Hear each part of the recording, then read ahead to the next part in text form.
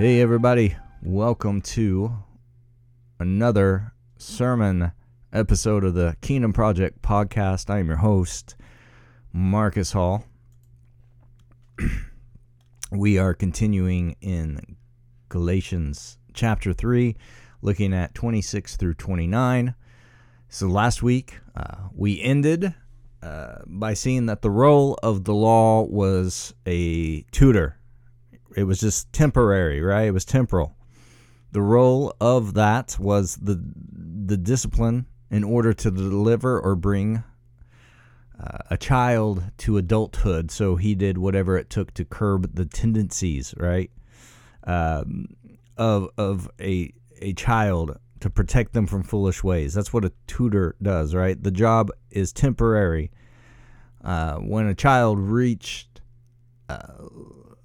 a later adolescence, the tutor's job was finished. All right. So the next part in Paul's process here of interpretive Bible study of the law, if you will, is the focus of union with Jesus for all believers. All right. So this would include the Gentiles, right? As we will be using the word you in verse 26, for in Christ Jesus you are all sons of God through faith. All right. It was the last part of 25 that we ended on last week. All right. So 25 and 26, we'll look at the whole text. But now that faith has come, we are no longer under a guardian or a tutor, for in Christ Jesus you are all sons of God through faith. All right. So under the law, Jews were the children of God. Gentiles were seen as sinners, even though Jews were sinners as well. But now Gentile Christians are sons of God through faith in Christ Jesus. And this is a shocking revelation to the false teachers, all right, and probably the majority of the Jews who are opposing, especially if they're the ones opposing the gospel of Christ, all right. Gentiles were seen by Jews as rejected. All right, they're the outsiders. So Jews saw anybody else that was not a Jew, they were a sinner. The Jews were sons of God. But Paul says Gentiles are sons as well. And the answer is, in that verse, because of faith, through faith. Since Jesus is the Son of God, all who by faith are in Christ are also sons of God. So Paul claimed that we are no longer under this tutor or this guardian, and verse 26 shows why we are not under that any longer. Its task of bringing us to Christ has been accomplished. So with this statement, Paul's declaring exactly what he means by the function of the law being set aside. That the law's purpose was to magnify the problem between man and God by showing the sinfulness of sin, so that man would turn from his own effort in trying to establish righteousness and accept God's effort in Jesus, right? The purpose of the law was to create the birth pains, if you will, which would produce the children of God. So once they've been produced, there's no further need for the law. Its purpose was to bring us to Christ so that we might be justified by faith. We're not justified because we've performed to a certain standard, right? So since our justification hinges upon the obedience, the performance of Jesus, and our act of faith in him as our substitute, we cannot be unjustified at a later point because of our lack of credible performance as children of God. So the argument comes up about being obedient, right? How much obedience is enough? Our reply should be, that is faith plus works, which was the very thing the Judaizers were teaching, and that's what Paul is combating in this letter. All right. So now, are there changes in a person's life who have been born again? Yeah, absolutely. And as we grow in relation with God by being transformed even more through the reading of his word and through worship and through prayer, we mature. But we have to get one thing clear. Jesus is the only person who ever lived in a complete 100% obedience to the Father. All humanity have sinned. The only reason that any person can receive eternal life is because of Jesus Christ's obedience is imputed to them because of faith, by faith. Romans 5:19, for as through the one man's disobedience the many were made sinners, even so through the obedience of the one the many will be made righteous, right? So the believer is righteous because of Christ's obedience that becomes ours by faith. In 2 Corinthians 5:21, it says, he made him who knew no sin to be sin on our behalf, that we might become the righteousness of God in him. So positionally in our standing before the Father, we are completely righteous and totally obedient because we are in union with Christ. We are in Christ. Christ's obedience and righteousness have been put on our account, imputed to us. That is our position or our standing before the Lord. So being a child of God by faith in Christ simply means that when the truth about Jesus is understood, and that understanding is embraced by accepting it as true and valid through faith, then one is a child of God. So when Paul says that we are all sons of God when we put our faith in Jesus, he's echoing words of John. In John 1:12 and 13, but as many as received him, to them he gave the right to become children of God, even to those who believe in his name, who were born not of blood, nor the will of the flesh, nor the will of man, but of God. All right.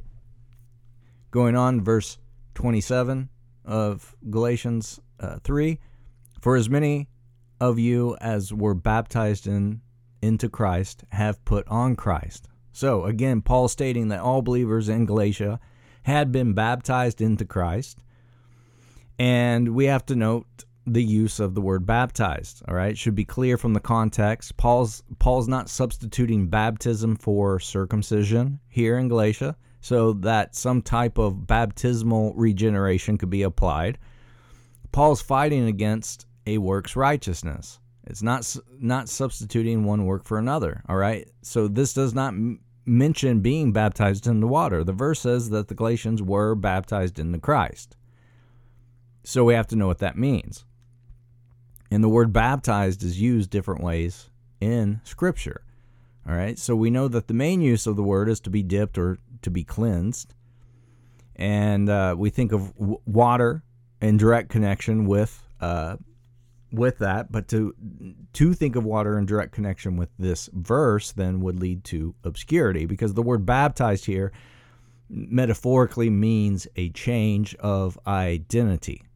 All right, so the basic Christian significance for baptism is identification with Jesus. We are united to Christ, the Son of God, our leader. The literal use of the word baptize, to wash or dip or immerse, makes nonsense in this passage. It makes no sense. It would be utter nonsense. It makes no sense in this passage. It's only the metaphorical use to identify with can give us the meaning at all, right? So the early writers distinguished between real baptism and ritual baptism. Ritual baptism is immersing someone in water. Real baptism is the act of the Holy Spirit placing the believer in the body of Christ, and that's identification. All right, like in Matthew 3, John the Baptist clearly distinguished between a baptism of water and a baptism of the Holy Spirit. So the very moment we believed on Jesus as our Savior, we were baptized by the Holy Spirit and were placed into the body of Christ. When we believe the gospel, the Holy Spirit put us there. That's union. All right, it's not physical, it's a spiritual identification. So as we were united to Adam, so we are now united to Jesus. And it's the Spirit who unites us to Christ. I am in Christ, Christ is in me, this is union. So Paul has now made the case that righteousness doesn't come from the law, but through faith. He moves to the next logical conclusion, that this righteousness is made available to everyone, not just the Jew, which is what the Judaizers were contending for. Verse 28, there is neither Jew nor Greek, there is neither slave nor free, there is no male and female, for you are all one in Christ Jesus. So the whole problem among Galatian Christians is that some still wanted to observe the dividing line between Jew and Greek. Paul is essentially saying, in Jesus, that line's done away with. When we are in Jesus, there is no Jew or Greek. And he's made this point in Ephesians chapter 2 as well, Ephesians 2:13 through 16. But now in Christ Jesus, you who formerly were far off have been brought near by the blood of Christ, for he himself is our peace, who made both groups into one. He broke down the barrier of the dividing wall by abolishing in his flesh the enmity, which is the law of commandments contained in ordinances, that in himself he might make the two into one new man, establishing peace, and might reconcile them both in one body to God through the cross, by it having put to death the enmity. All right, so this has been demolished. It's been taken down, that wall of division. All right, in Jesus, Jews and Gentiles are one. And since this is true, there's no reason to compel Gentiles to become Jews.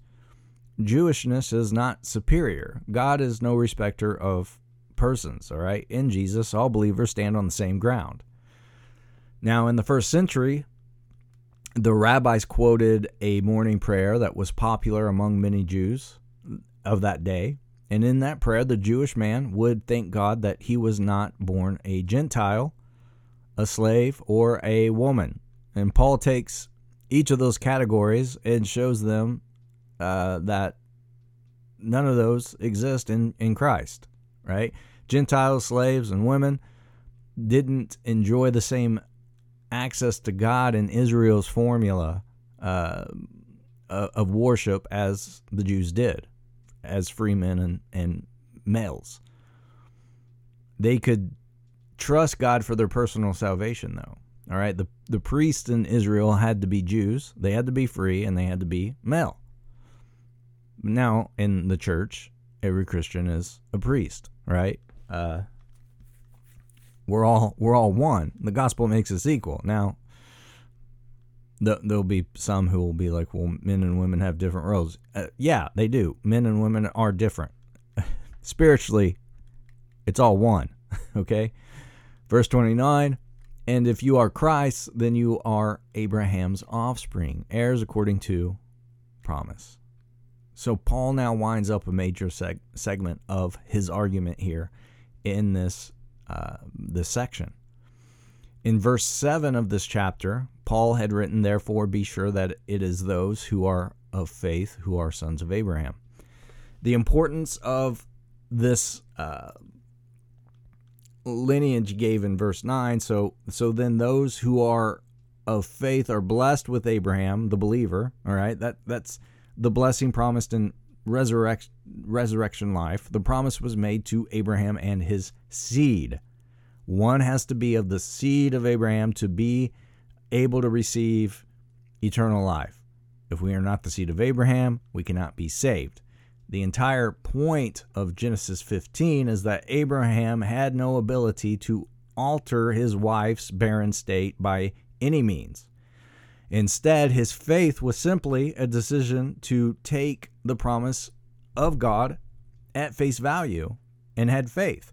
Your seed shall be as the stars of heaven. It was Abraham's faith to that promise that brought him to be to the point of to be accounted as righteous. All right. So those who are like Abraham in faith simply take the promise at face value, and as they do, God imparts to them his righteousness forever. So it's only those who belong to Jesus are Abraham's descendants. Abraham's only descendants are those of faith. Romans 4:13, for the promise to Abraham or to his descendants that he would be heir of the world was not through the law, but through the righteousness of faith. So if you are an heir, you have a legal right to an inheritance. And since we are now members of God's family, we have a right to all that God has promised to his children. And as God's children, we should live in such a way as to honor and bring glory to our Father. So this is the conclusion of chapter 3.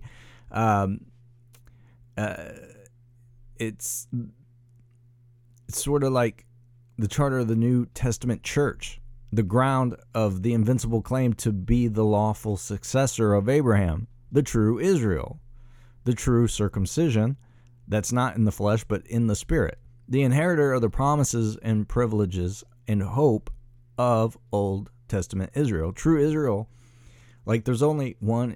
This is not replacement theology. The church is Israel, like here in the New Testament. So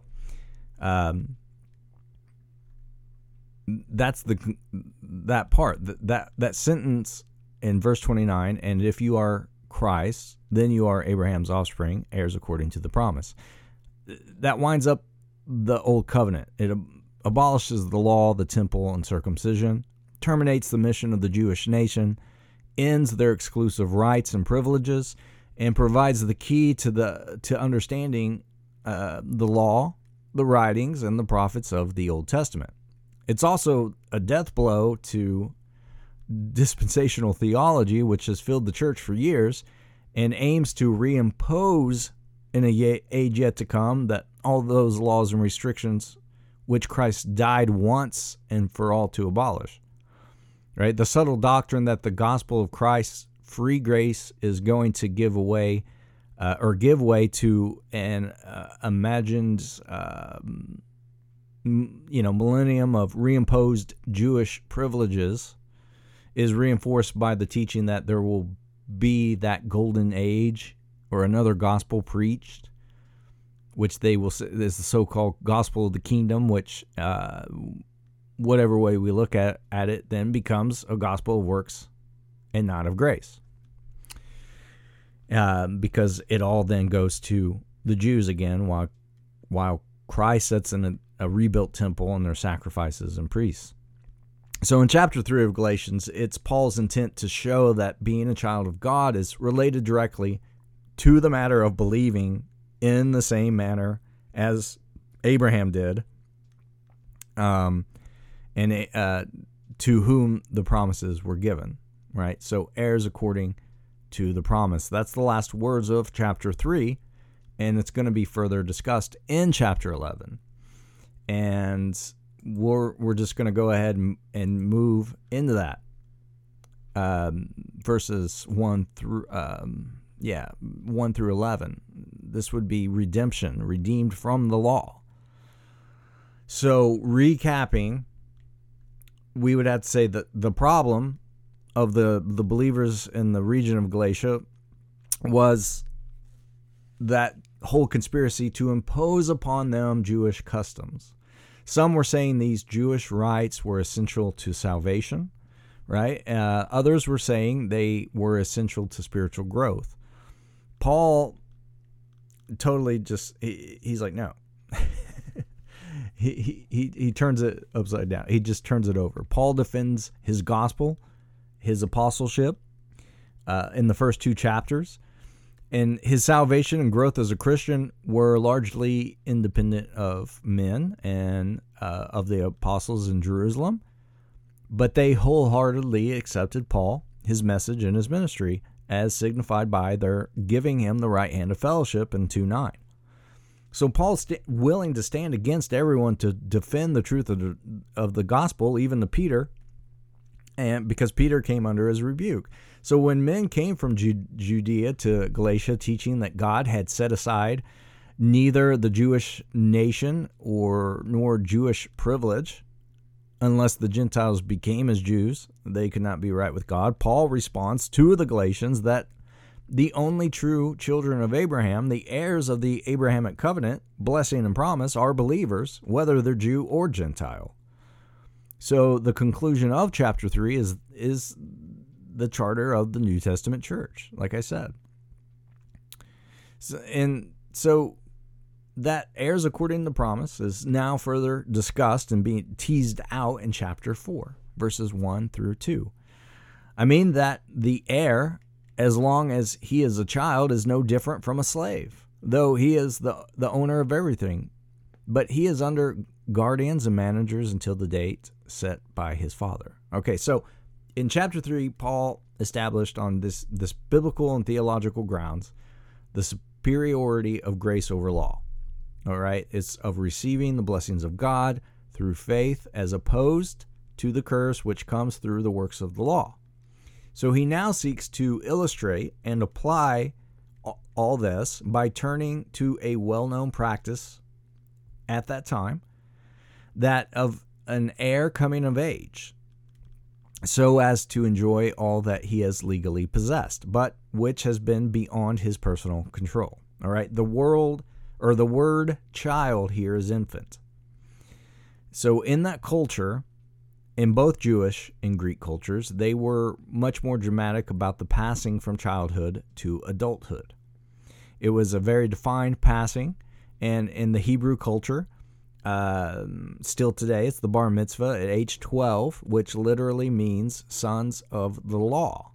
All right, it's at that point the child is no longer a child, but is now responsible for his own behavior under the law because he is now a man. So Paul is saying in the Old Testament times, the believers, the true people of God, were in a state of minority, not having come of age. They were treated as a child in a rich man's household, the heir to all the father's estates and privileges, but not yet at the age when the inheritance could be properly bestowed.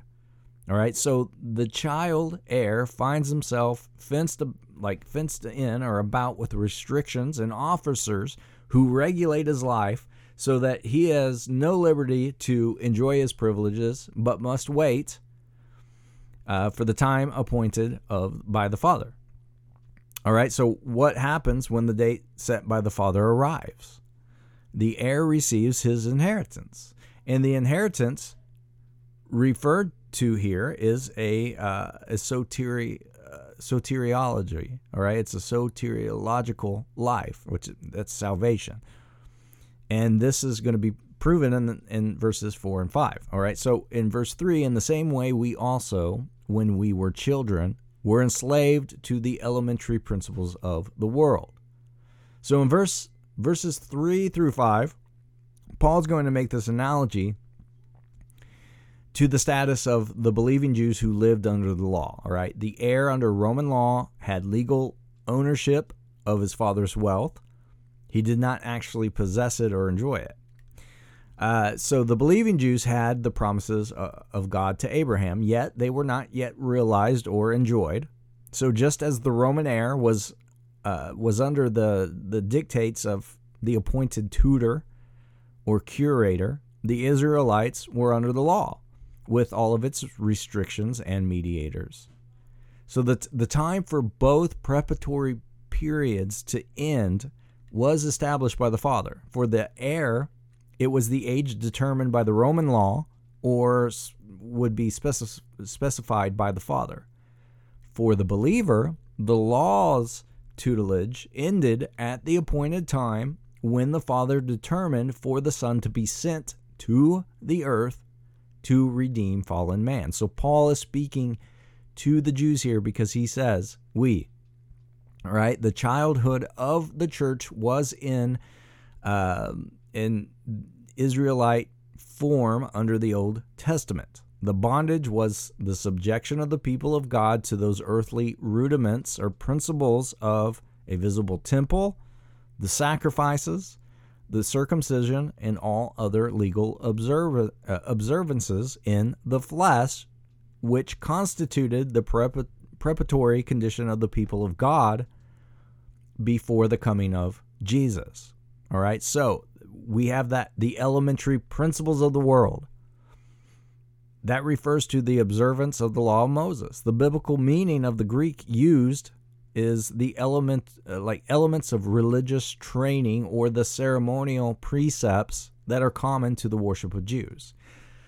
So Paul is telling us that when the Hebrew people were in their childhood and when they were under the law, it was hard to tell those who were heirs according to the promise and those who were slaves under the law. It was hard to tell those who believed the promise by faith and lived in obedience under the law as an outflow of their belief in that promise versus those who were trying to merit righteousness by works just by obeying the law. It was hard to tell, but Paul says there was a big difference. One was a slave and one was an heir to the inheritance to come. 4 and 5. But when the fullness of the time had come, God sent forth his Son, born of a woman, born under the law, to redeem those who were under the law so that we might receive adoption as sons. All right? Notice the contrast here. But during the law period, the believers were indistinguishable from the non-believers. The idea then behind the phrase, the fullness of time, is when the time was right, that Jesus came at just the right time in God's plan, in his redemptive plan, and when the world was perfectly prepared for God's work. It was a time when the world was at peace because there was the Pax Romana was going on. And Paul says that when the fullness of time came, God sent forth the Son. So this implies that the Son of God had an existence before his incarnation. We know this, so it's a side note. John 16:28, I came forth from the Father and have come into the world. I am leaving the world again and going to the Father. All right, so the Savior is often represented as sent into the world and is coming forth from God. So Paul also states that he was born of a woman. Jesus, the second person of the Trinity, came to earth, born of a woman who was a virgin. So from its beginning, the church has held fast to that biblical doctrine or teaching that Jesus was fully God and at the same time fully human. This is called the hypostatic union. And Jesus was also born under the law. Sometimes we forget that Jesus was born under the old covenant, or that Jesus was under the law. Jesus fulfilled the law perfectly. He was the one man throughout all history who obeyed it and lived by it perfectly. He had to be without sin in order to pay for someone else's sin on the cross. So it's interesting when you think about it, how we often look to Jesus as the model of grace living, right? The model of grace living, and forget that Jesus modeled grace under the law. The law didn't make Jesus holy. The law merely revealed that he was holy, all right? So this is the difference between the experience of the people of God in the Old Testament and those in the New. The difference is not one of the quality of salvation or the nature of faith, but in the status and privilege enjoyed. The word redeem comes from the common terminology of Paul's day. It goes back to the marketplace where slaves were sold. It literally means to buy out of the marketplace or to ransom from slavery. All right, the slave had no way of personal deliverance in this case. He was held in bondage, hoping that someone might redeem him. And redemption involved a price and a person to pay that price. So all of this leads to that we might receive the adoption as sons.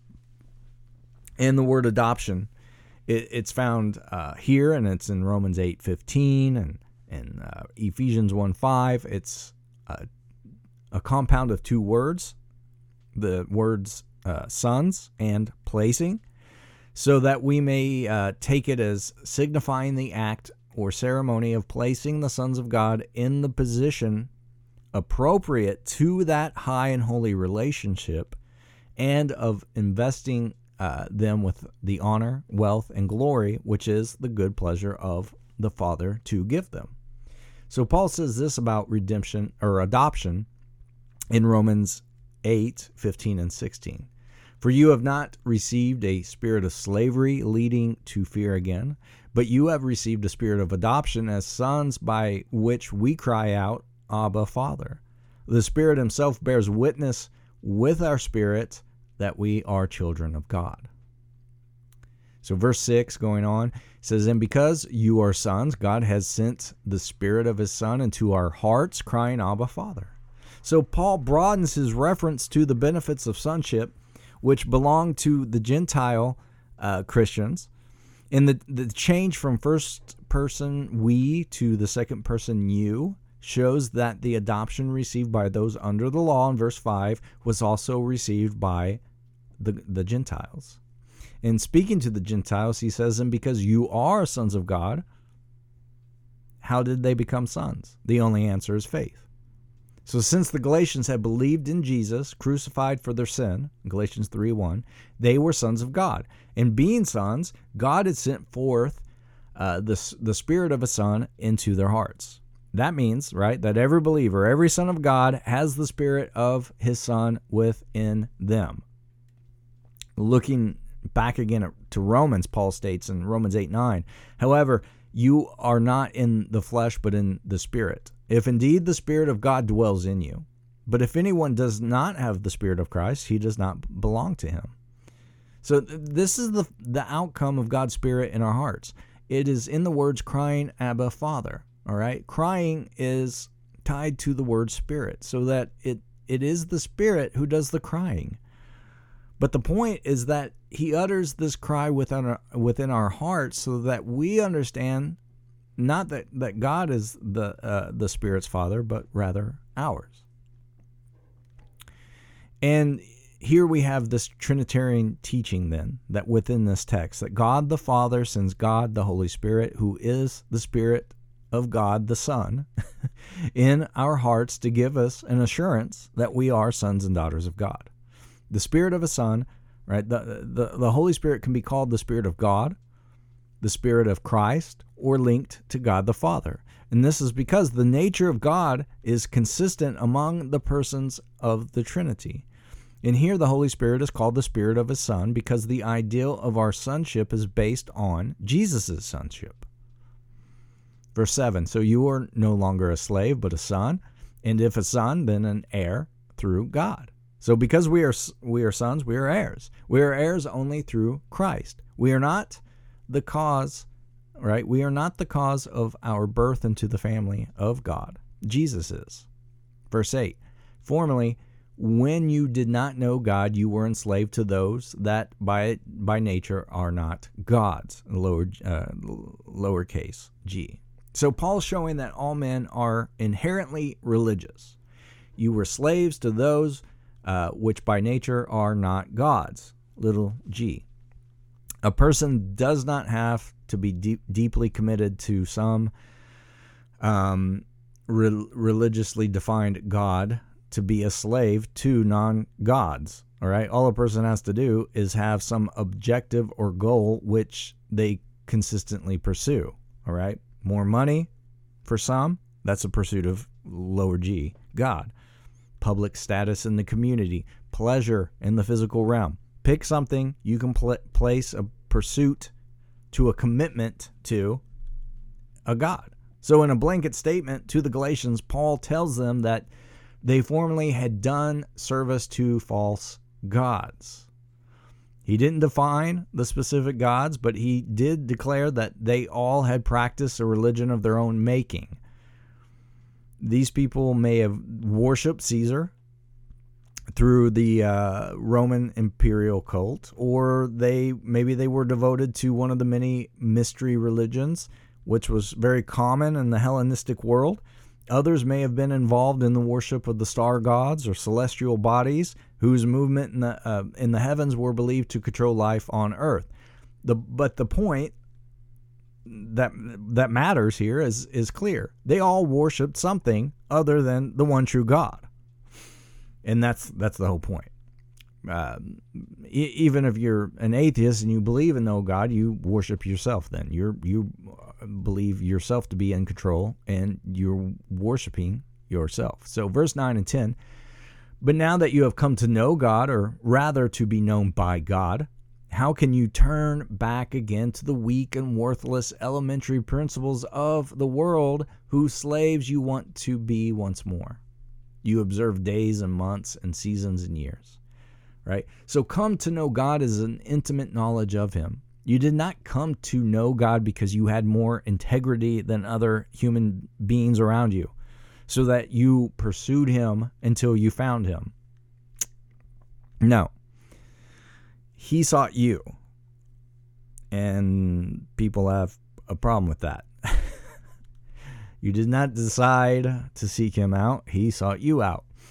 Paul says, or rather, to be known by God. So before the foundations of the world were laid, he set his eye upon you in his redeeming love. Before you ever entered your mother's womb, he provided your salvation through sending his son in your place to the cross. Before you ever desired him, he pursued you. Before you ever called out to him for mercy, he effectually called you in the secret places of your heart. And this is why the Apostle Paul could write in a passage that resounds to the glory of God, but by his doing you are in Christ Jesus, in 1 Corinthians 1:30. It's the eternal God who is infinitely holy and glorious, knows you with intimacy and redemptive love. Prior to any demonstration of faith or obedience on your part, he pursued you, and he set his intimate knowledge upon you. So our knowing God is conditioned upon his prior knowledge of us. And Paul states that since you are known by God now, how can you turn back again to the weak and worthless elementary principles of the world whose slaves you want to be once more? Notice how the Galatians turned. It was not from God to a life of godless antagonism to all things religious, but it was from God to a system of religion that made them appear all the more committed to God. So this probably come off as shocking to them, all right? Because they had no intention of returning to their former way of life in paganism, right? They were attempting to make progress in their new spiritual life that Paul had presented to them through the gospel. But they're trying to do that by learning and observing the Mosaic law, which prohibited pagan idolatry. Yet now Paul is asking them, why are you turning back to those weak and miserable principles? Do you wish to be enslaved by them now? He asks. So again, the elemental things, there's the principles or rudimentary things of Judaism, all right? And verse 10 makes that clear. Their observance of special days, months, times, years, the calendars, festivals, all this are more obvious examples of their departure from the true gospel. What he's claiming is that the observance was itself an example of their apostasy. They were assigning something to that activity which was contrary to the truth of the gospel. They felt that the practice of these things would recommend them to God. They believed that their position of favor with God was directly dependent upon their performance of his commands. So this causes a shift in man's faith from God's promises to man's performance. It's legalism. All right, and all those who insist on observing festivals and days and Hebrew calendar years and all that are doing the exact same thing. So we have a promise of eternal life through Jesus if we simply believe the God who made the promise. We are acting by faith. If, however, we add to that promise certain conditions of our human performance, okay, whether it be circumcision, water baptism, festivals, feasts, all these things, whatever, there is then can be this inevitable shift in our faith. Either men are saved by faith in the promise of God, or they are saved by faith in their ability to perform the demands of God and work and do works. All right. But they're not saved by both. Verse 11, I am afraid I may have labored over you in vain. Labored is literally to labor to the point of exhaustion. Paul worked hard among the Galatians. He was concerned that his labor has been in vain. There's the train. Paul was not afraid that the Galatians had not come to faith in Christ. He even said, God has sent forth the Spirit of His Son into your hearts, crying, Abba, Father. Therefore, you are no longer a slave, but a son. We just went through that. So if he believed them to be heirs of God, it is impossible that he feared for their eternal security. All right. So that brings us to his real fear. Paul's goal in Galatia was to establish the believers on the road to maturity in Jesus. His fear was that they had been effectively sidetracked so that they would not grow into maturity. Paul feared that his labor among them was coming to nothing. And with this expression of heartfelt concerns for his converts, Paul closes the entire rebuke section of this letter. And from here, we'll see in next week that he will now move to his request for a change of direction to those who have received this letter.